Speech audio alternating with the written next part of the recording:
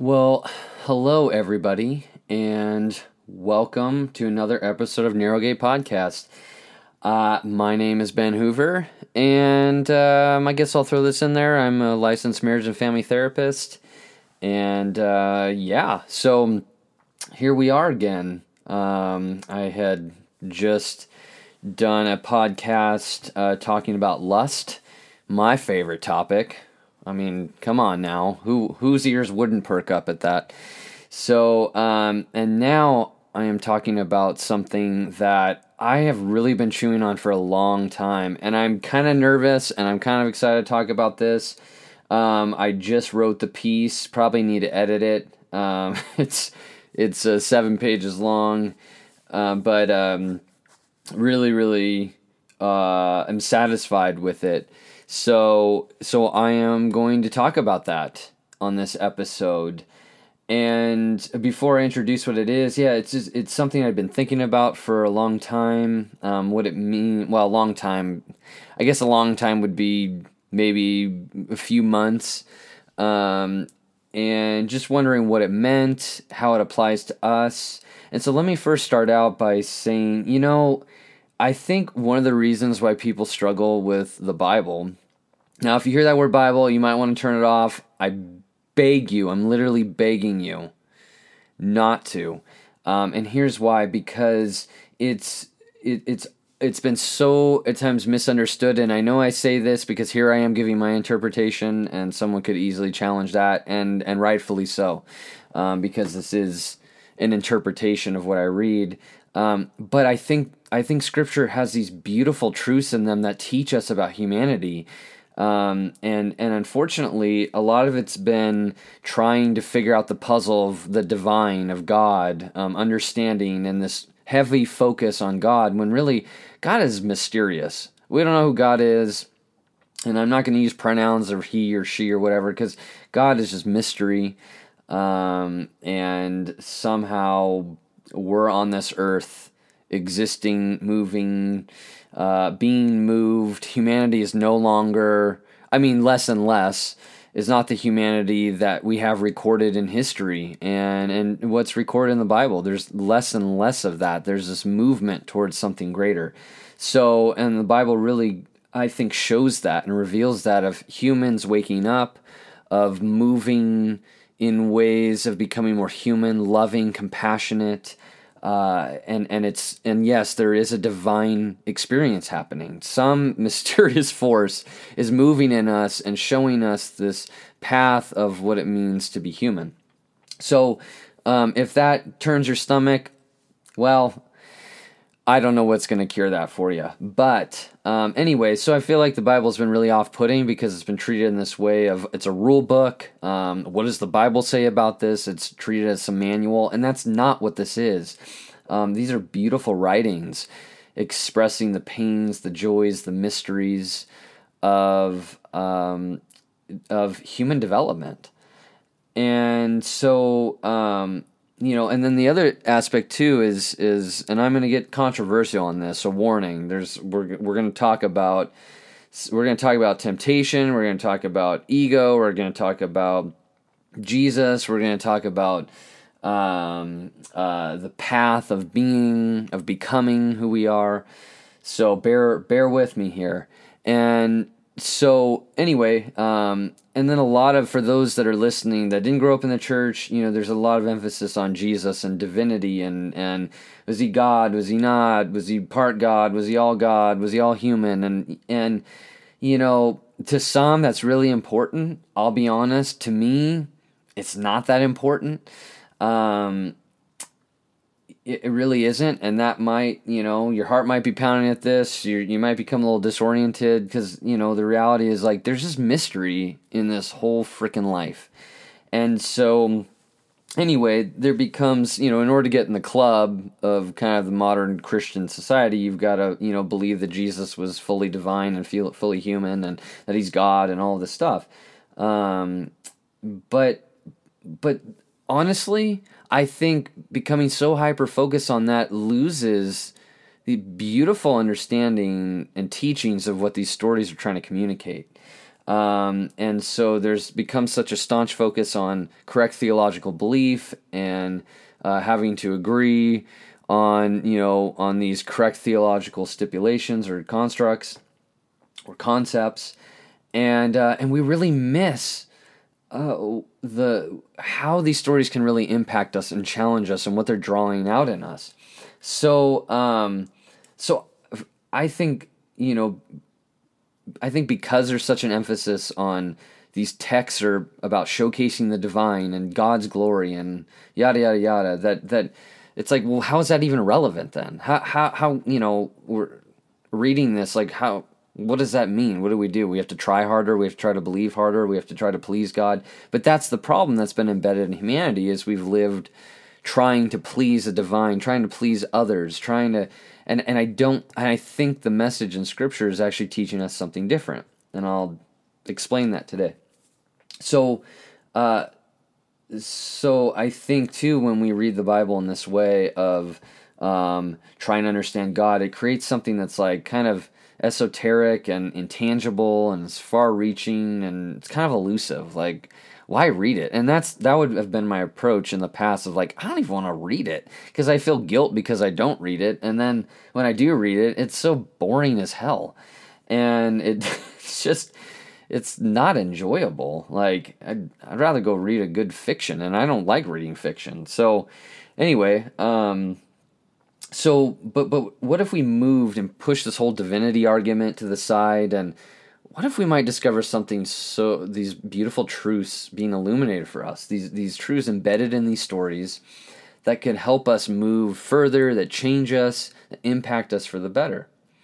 And so that brings me to this story. This whole point of this podcast is I want to talk about the temptation in the desert that Jesus encounters. So in the book of Matthew, which is a part of the four gospel stories there, Jesus has been fasting, right? Or I'm sorry, actually he's led in the wilderness, and he's fasts in the wilderness for 40 days and 40 nights, and then he gets really hungry, right? And then and by the way, it says he's led out to the desert by the Spirit, and then he goes through this 40 days of not eating anything, maybe drinking, I'm not sure, but we'll stick to the food part. And then there he's tempted by the devil, it says, which is, I find kind of just such a strange scenario. Like, you're led by the Spirit into the desert to be tempted by some evil force, supposedly evil force, and why? Like, what is the purpose of this?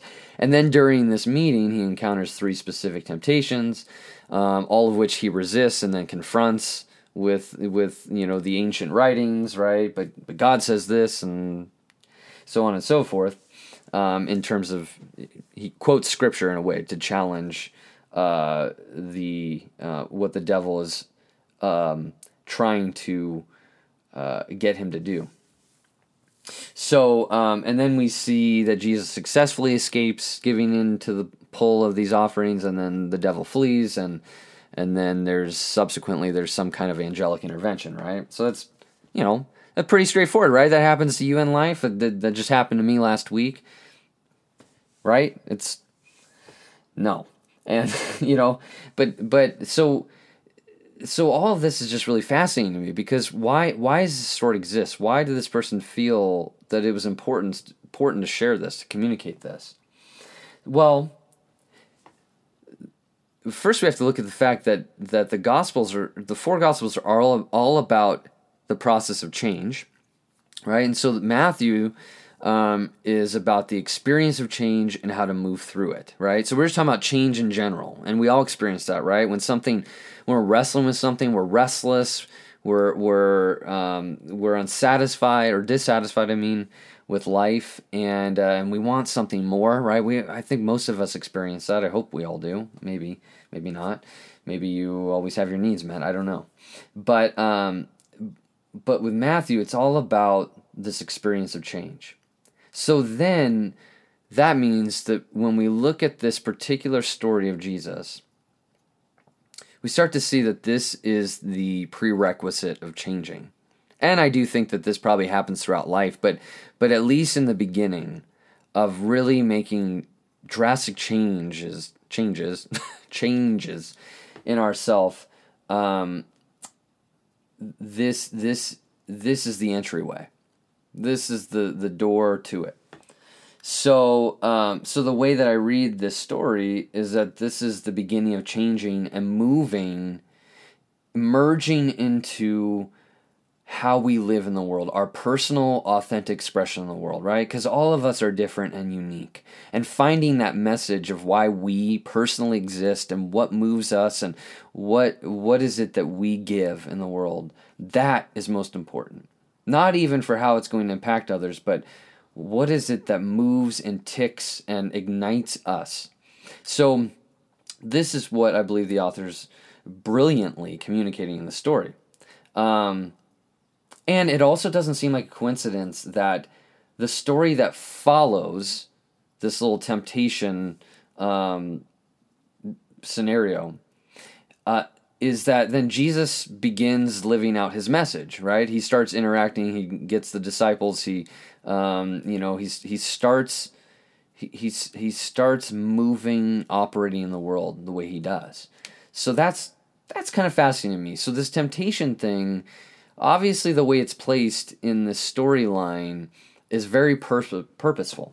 So anyway, I'm also going to rattle some mental cages here, maybe some heart cages, with some thoughts here. So prepare yourself, strap yourself in, say your prayers, because it might be a little controversial here. So my first question, just rhetorically, is what if this story is more symbolic than it is literal, entirely literal? I think maybe in some ways it happened, but maybe the author's emphasis of how it happened is purposeful, and it's not to fabricate anything. It's not to make something up. But it's symbolically written to help us understand something. So could it be that this story actually articulates what happens when we encounter change in ourselves, and when we move from this place of trying to live externally to actually just being, just existing? And I don't mean existing in a nihilistic, apathetic way, but I mean vibrantly existing in the world. And think of our own temptations, right? That pull us in directions that seem satisfying at the moment, but then steer us away from where change is actually taking us.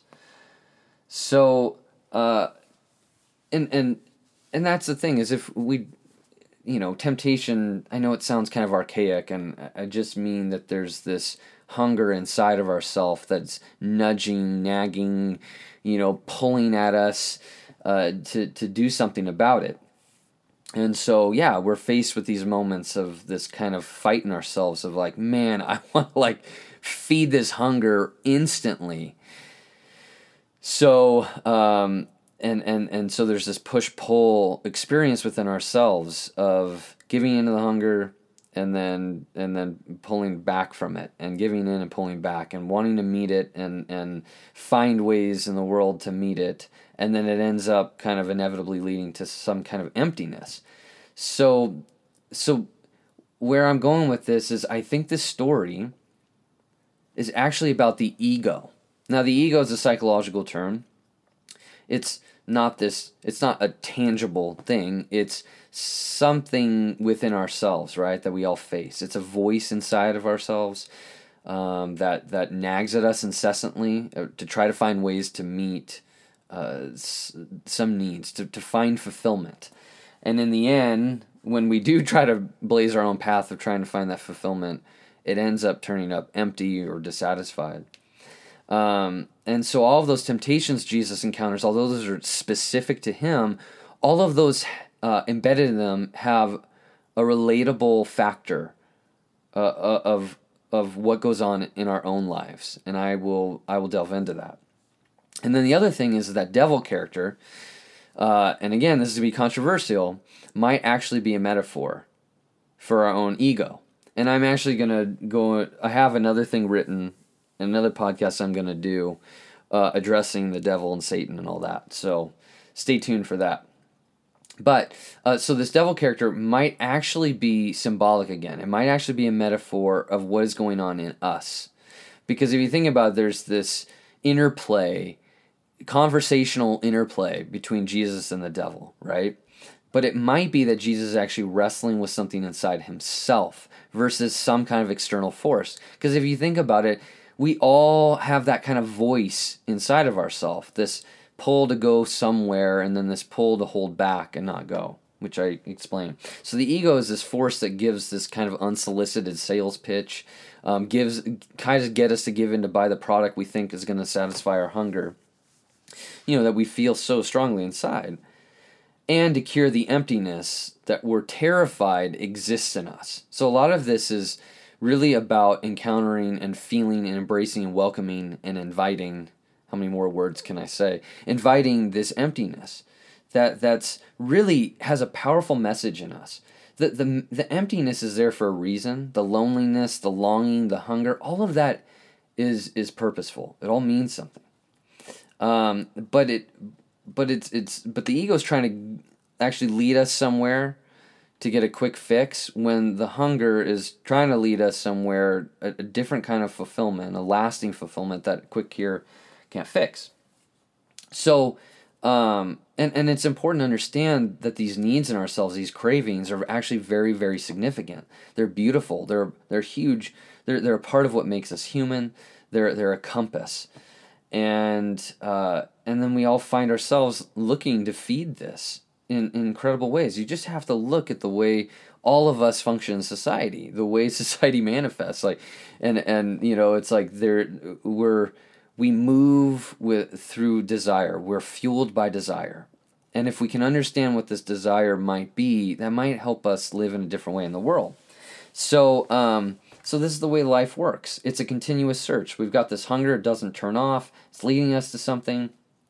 And so Jesus' story is significant because the writer's wanting us to know this part of ourselves, that when we're faced with this hunger deep in our soul, man, the search comes on, the light clicks on, and so this is a story about a man wrestling with his own self, his own purpose in the world. So let's explore the story, all right? So first the story begins with Jesus going out in the wilderness. Now, the wilderness is associated with wandering, and wandering indicates, metaphorically, not yet knowing, feeling lost, but it's not about a physical land or territory, it's about an internal territory, things that we don't know about ourselves, shadows within, right? Because if you think about it, we're a mystery unto ourselves. Is that not true? Do you ever have these moments where you have an emotional reaction, or you act out of impulse, not knowing what's going on, and then afterwards you're kind of confused as to why the hell you did that? Yeah, that's because we're a mystery. And the beauty is we get to explore that and what we're looking for. And by the way, as a side note, that exploration happens in the realms of relational intimacy. We helping people to know themselves and them helping to know us, right? It's so cool. I'll talk about intimacy another time as well. So Jesus is led into the wilderness, and then something within him, which is called spirit, nudges him to go and search. And then he encounters the ego, that hungry beast inside that wants the cravings to go away immediately. And so first he feels this unrelenting muscular punch of hunger, which can be taken literally, right? Because it's presented that in the story. Or we can look at it metaphorically. We all feel this hunger, and this hunger, it's not a hunger that corresponds with food. It's more soulful, it's pervasive, it's deep, its roots travel far down inside of us. Because, so many of us have access to physical food, right? But then there's this other wrestling, that happens inside of us, that food doesn't cure. So what the story is possibly talking about, most likely, I would say, is that it's a hunger that's existential. It's about meaning in the world, our meaning. So it's about embracing and living in the world, about being connected, being present, being tethered to moving in the now, free of judgment, operating by the rules of love. We're hungry for fulfillment, to not feel this lack inside of ourselves. But paradoxically, in order for the lack, I hesitate saying not be there. In order for us, let me say that, because the lack will be there. In order for us to not be afraid of the lack, or to experience a different kind of fulfillment, it requires us embracing the lack, the emptiness, the longing, And we shift from bending life to curb these inner rumblings to allow these inner rumblings to be a part of us living. It sounds odd, it sounds contrary, but in a way that's how life works, actually. And this is one of the objectives of life, to embrace the pains, the joys, the satisfactions, and losses. So here's Jesus, and he's confronted with his own hunger, and then the devil comes in, or his ego, and says, "Man, you can turn this bread right now. You have the ability to end this hunger. You can use these mystical, magical, supernatural, divine abilities and turn these stones into bread. You can do that, right?" He has every ability to do that. But he doesn't. And that's weird, right? Because he's got this potent growl going on inside of himself and this ripe opportunity to use some powers, right? Because after all, it's just food. So what's the big deal? Well, supposedly in this story, it's saying something else. That somehow Jesus is confronted with this hunger, this soulful hunger, and the ability as well to end that. Now think about a lot of us in life. We feel this hunger, and some of us, especially in the United States, have the ability to try to satisfy that hunger, right? Some of us have a lot of money, and we can do beautiful trips and get beautiful homes and get beautiful cars. And I'm not judging that. I'm just saying that we're presented with these incredible opportunities to do some stuff to try to make life very enjoyable, to augment life, right? And yet, even when we do that, there's still, what still turns up, what still washes to the shore, is that we're still hungry. Damn it, it's not going away. So the author's trying to communicate this specific temptation, that we all feel this intense hunger, and we all have some kind of capability, some more than others, to instantly gratify it. And you'd have to think, we could come up with endless scenarios of what that might be. It could be men who trick women into having sex with them and know the way of getting women into bed, right, to have sex with them. But what's underneath that is a hunger for something more. I would say an intimate connection that they're not yet aware of, right? But somehow, for a time, they're okay with that. It works for them. And again, it's not a judgment. It's just the reality of what happens. So men kind of craft these ways, and they have these abilities. They know how, in some ways they're attuned to women in the way that woos them, and they do that in a way to get a certain need met. Instead of getting to know the woman, of engaging in intimacy on a whole different level, and in order to get kind of the quick nourishment, they have these ways. So anyway, but then then Jesus actually resists it, which makes me wonder that this isn't about a physical hunger. This is deeper than that. It's a hunger that's resistant, drought resistant, if you will, but it's resistant to the quick fix. And so, and the reality is I've fallen into these grooves of feeling empty and looking for ways of nourishment. In fact, once I started to become more connected to myself the last couple of years, oh my God, I've felt so empty at times and so lonely. And this is the human experience. And I've felt sometimes this imminent, reaction to, I've got to feed this. So anyway, but this emptiness, it's intrinsic, it's unavoidable, it's beautiful, and we go through this wrestling match in life, right? Of what does this all mean? What is this telling me? Why am I not satisfied? It's so frustrating. And then another thing that's important to note is this temptation and the next temptation. The devil starts off saying, "If you are the Son of God." So this is a really important part because it highlights this conflict within himself, right? This crisis of identity. It seems to be that there's this tension of wanting to prove who he is, of wanting to know who he is, which is I'd say the beginning, right, of understanding our own selves, of who am I, right? And there's this intensity of wanting to prove that, of wanting to seek that, of wanting to know that, and the doubt and the conflict and the questioning, the uncertainty. And this is about his own self, his own purpose, his meaning and ability in life. And that's critical for us to understand, of how this connects to our own selves, the inner conflict, feeling lost, these desperate attempts to know who we are. And the story, I believe, clearly illuminates this journey of becoming the self, our own self. And the next part is then, this next temptation is this whole cliff jumping off the temple into the angelic net performance, right?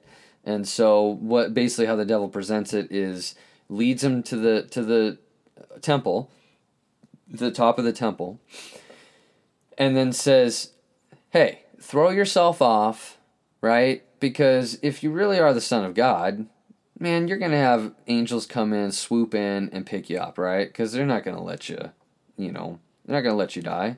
So do it, right? So again, this is his ego coming up, trying to pull at him, say, come on, do this, right? And so first, Jesus faces this internal fight, right? This hunger inside, wanting to know who he is. And then, fascinatingly, it now brings him to this external draw. And let me explain. Because why would Jesus feel this pull to do some kind of death-defying, magical, miraculous stunt? And why would it be from the temple, right? Well, the temple was this place where people go to worship God, right? So this kind of stunt is obviously going to attract quite the crowd, and it's going to bring attention and spectacle, and such an act would send these blatant messages that Jesus was the Christ, or the Messiah, right? The one that was coming, that was going to save the world, which the Israelites were all in anticipation of it happening, right? They didn't know it was going to be Jesus, they just anticipated it. And so the other thing that's an interesting observation is that, fast forwarding, that when Jesus is now living out his message, right, walking, touching, healing people, all that, impacting people, he often would tell people who he healed or intervened in some miraculous way to basically keep this a secret, right, to not share this with anyone. And of course they would go share it, right? So that's interesting that he was trying to keep this kind of this more clandestine, more of a cloak and dagger kind of engagement. And so again, that kind of rings some alarms for me. So in his life, if we look at this further, in his life, he never announced who he was to anyone. Not via megaphone or social media or any kind of self-elevated way. Who he was poured out through the way he lived, through the way he engaged and loved others. And those that came to actually know him was through intimacy, right? It wasn't by some self-proclamation or advertisement. It was through the way he interacted with people. The people who traveled by his side, the people he looked in the eye of, the lepers he sat by and touched, the prostitutes he ate dinner with. I mean, it was all communicated through that. It wasn't some self-proclamation. It wasn't some advertisement. It was just, the advertisement was just by being. That's it. So it brings me back to this temptation then, where he's faced with the opportunity and that powerful, compelling feeling to announce who he is through this grandiose gesture. And now bringing this to us, it's what we all encounter. It's this powerful desire to be seen, to be known, to experience amazement and adoration of others, to feel the overwhelming rush inside of encountering another's praise. I mean, it's an intoxicating feeling, and it's often something that we're in search of in personal relationships and beyond. It's something that I strongly experience in myself, of wanting people to agree with me, to root me on, to cheer me on, to be in agreement with everything, to to see me, to, even when I post, let me self-disclose a little bit more, that even when I post these writings and podcasts on Facebook, it's like sometimes there's this hope that I'm going to get so many comments and right on, and yet I don't. I don't. But there's still something in me that's like, but I still want to share this stuff. Yeah, sometimes I experience a disappointment, but that's okay. That's that wrestling match that goes inside myself. It's a part of living. And yet it still doesn't stop me, because sometimes I start thinking, well, do I need to alter this and alter that? And you know what? I can't, because everyone is going to be impacted differently. I've had a friend that got angry at me for some of the things I've posted. I've heard people not wanting to read the stuff that I write anymore. And yet not say anything about it to me. And okay, but I don't have any control over that. And that's a reality I've continually am having to come to and face. So anyway, back to the story. So yeah, I encounter this as well as any of us, of wanting to be seen. It's this, I think it's deeply embedded in us, to feel satisfied in ourselves. And yet the struggle with such satisfaction is kind of this attempt to be nourished through the validation of others. And it's an unending struggle if we live in that way. And it can only change, I believe, through the journey that's being communicated in the story. So often, I experience this intense desire to show the world who I am, really, through whatever means that will end this ache, that will satisfy this emptiness. And I do. I want it sometimes so badly to be known in this world, to make an impact. I see people that I really like that travel, that share messages, that write these books, and they're getting crowds. And I think about that and I think, God, I want that at times. I want that. And here I am sitting in my room, recording this stuff that, is dense, it's deep, and yet I can't turn it off in myself. And I don't know the outcome. I don't know where this will lead. I just know that this is something I want to share. But yeah, it's discouraging at times. It's disheartening, only because, yeah, I drift into the pull of, what's happening in the lives of other people. But that's the thing. It's even underneath that need. It's not bad. It's good. It says I want to make impact. That's what's so cool about all these needs that I want to talk about, is that they're not bad things. We treat them as bad. That's not the point. Anyway, so the push to be known, it's a powerful one, and to live in a time where we have this accessibility and means to get this need met, like through social media and whatnot, man, it only intensifies it. One last note again is that phrase that if you are the Son of God, is mentioned again by the devil. And this is where, first it was used in his abilities to meet his hunger, and then this one is seems to be pointing to proving to the external, to others, who we are, right? So that growl is so loud in us. We want others to see who we truly are, to accept us, to love us, to approve of us. And we use our various abilities to generate some kind of response. Our beauty, right? There's beautiful men and women out there. And at times they can use their beauty to be seen. Again, it's not a bad thing. It speaks, it only points to this intrinsic desire to be connected. To be impactful in the world. Or some use sexuality, some use their strength or their intellect or their creativity. And that can all be a means actually to feeling connected and feeling loved. And that's what's so beautiful about this incredible need, is that what we're crying out for is this connectedness in the world, is this interrelatedness. But there's this fork in the path, I think, at the base of this need, where we either attempt to shortcut it through methods of instant nourishment, or we take the longer path, which is way more challenging, and it's a path of being fulfilled in a way that I think ends up being sustaining and satisfying. And then the last temptation that the quote unquote devil promises is that Jesus can have all the kingdoms of the world if he were to bow down and worship him, meaning the devil.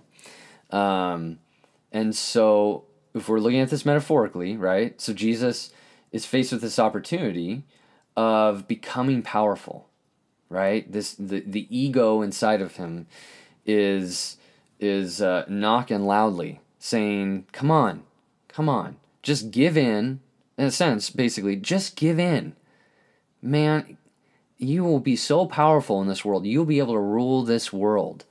So Jesus is faced with the task of this muscular current to use his abilities in a powerful way, in a way that I think humanity has often used their abilities for power, for rule, for control.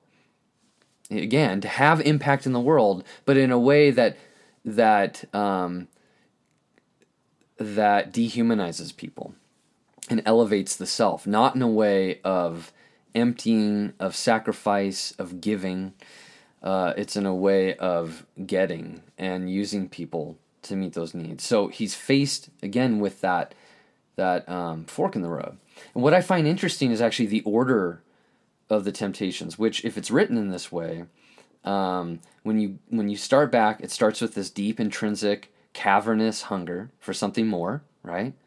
Then it's followed by this pull to be recognized and praised by others. And then what happens after that, once you kind of get people hooked in a way, like once they like you, once they're following you, guess what? Then the outcome might end up leading to becoming elevated to a powerful degree by the surrounding world. Here we're given prestige, respect, value, adoration, and the power to persuade and influence others to the way we want others to be influenced for our own self. So this has a powerful draw to it. And I think that if we don't actually take this journey of facing our own ego and those pulls and all of that, what ends up actually happening, hang on for a second, I got lost. Go back. So what ends up happening is, if we don't face this, we will live in the world of controlling, of forcing, of bending life, specifically humanity, to meet our own internal hunger. And then we'll always live in ways avoidant of the emptiness and the hunger of our soul, which is screaming for a different kind of fulfillment, right? What it's looking for is, yes, to learn to be, to live, to have purpose and meaning in the world, right? But if you notice, and again, this is going to be controversial, but Jesus denies and resists the fight to become a king, which is what society would have done. Had he listened to that part of himself, that ego, that could use his abilities, right, in spectacular ways, he would have gained this kind of power and fame. And he had the opportunity, but he chose a different path. So where I'm going with this part is that modern Christianity, which is what I grew up in, has done what humanity reflexively does historically, which is to elevate, to deify, and to worship someone. And what they did is they made Jesus king, and this is what he opposed in the temptations, which was to become king. Now, some of you might turn this off and fight against this. That's okay. I get it. I've been working through this myself. But what he did is he actually chose a different path that he modeled for us to take. A path that requires going into our own self, one in which we face our hunger, the longings, the desires, right? All those internal, that internal system where the lights come on the dashboard that's telling us that there is something significant about this that we're looking for. And also he chose a path that goes against the pull to feed into the ego as the ego directs. Because the ego, again, is that persuasive force. It presents a path that seems promising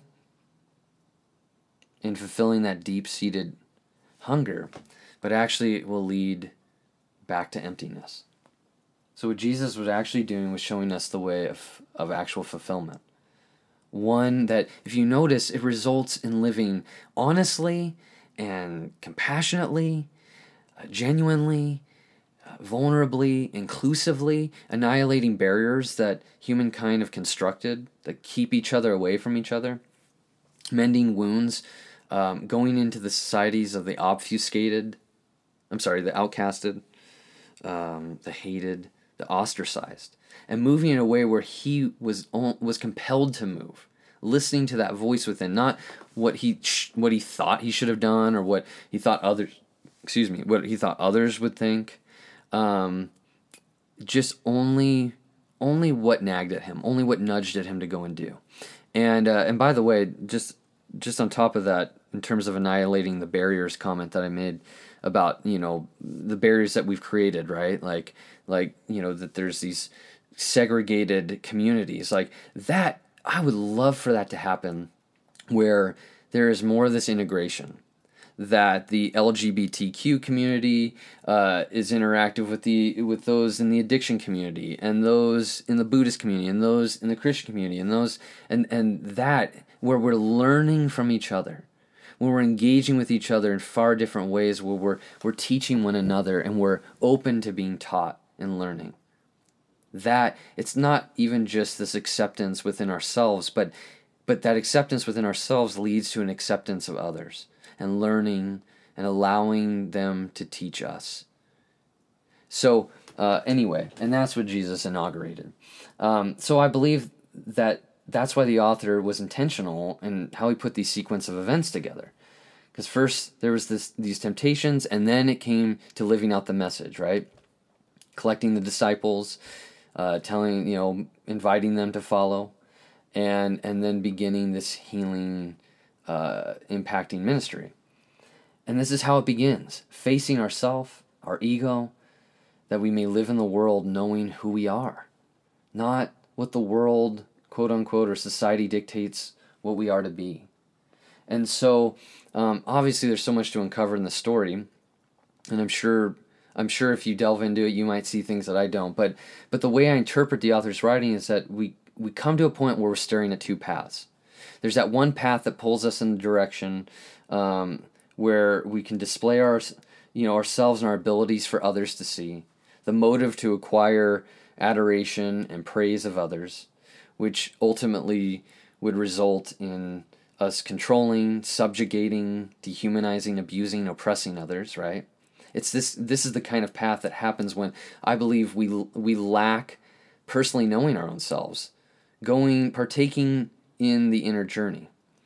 And when this is unclear, I think we will fixate on others and shape our life, our image, our personality to their desires. I mean, think about it. The reason why we have some of our personalities that we do, it's not necessarily our true self, but they've been shaped in order to get love, to gain acceptance. So ultimately, like when we don't go into this incredibly vulnerable journey internally, then we're going to attempt to control others and their reactions to us. And that's what happens where some people end up in power. I'm not saying all, but some people in power, such as rulers and dictators, they function in this way. They live in this way of creating fear, and then people have to talk about them in inauthentic ways, praising them, right? Because if not, it could be death, it could be torture. So this is the result. This is the effect, the outcome of not going inside and facing things and addressing the ego, right? And again, underneath, deep in the heart, I think, of these rulers and dictators that do horrible things is really the same hunger that's longing to have impact in the world. It's just not that way. And then there's that other path. It's the one that goes into the emptiness and into the loneliness. It welcomes it. It welcomes the pain. It allows all of that to shape and mold us. And I think when we go down this path, it actually helps us become more attuned to everything that exists in ourselves, why we're sad, why we're angry, why we feel empty, why our sexuality, what else? yeah, just the wrestling, the restlessness, the frustration, all of that. That when we become more attuned of what that means and listen to that, then it impacts how we relate and connect to others. And so this other path, I believe, is that which leads us to a greater knowing, to where we discover who we are and the purpose of why we exist in the world. And that, my friends, is beautiful. It's beautiful. It's terrifying. It's sometimes a fucked up journey, but it's beautiful nonetheless. And this is the crossroads we face. And yes, maybe less and less I feel that pull to give in to the ego, to want to just be seen and displayed. But no, sometimes I do. And that's okay. That's all right. It is. It's going to happen. But just know that there's this calling to go down that other path. There's this calling to begin listening to our own selves, to living solely out of that. That's what I'm learning even as a therapist, because I've been so caught up in producing an outcome for other people versus this is what I have to give. And it's going to take a little bit of some work to get through that, to that side. But it's worth it. And I'm glad I know that now. And so may you embrace, everyone, that beautiful, tumultuous, turbulent, challenging, I'm really building this up, right? This incredible journey of the true self. That you may live touching the world in incredible, life-changing ways because you've experienced the harrowing, beautiful, wonderful journey inside of looking at why you exist and what it all means. Till next time.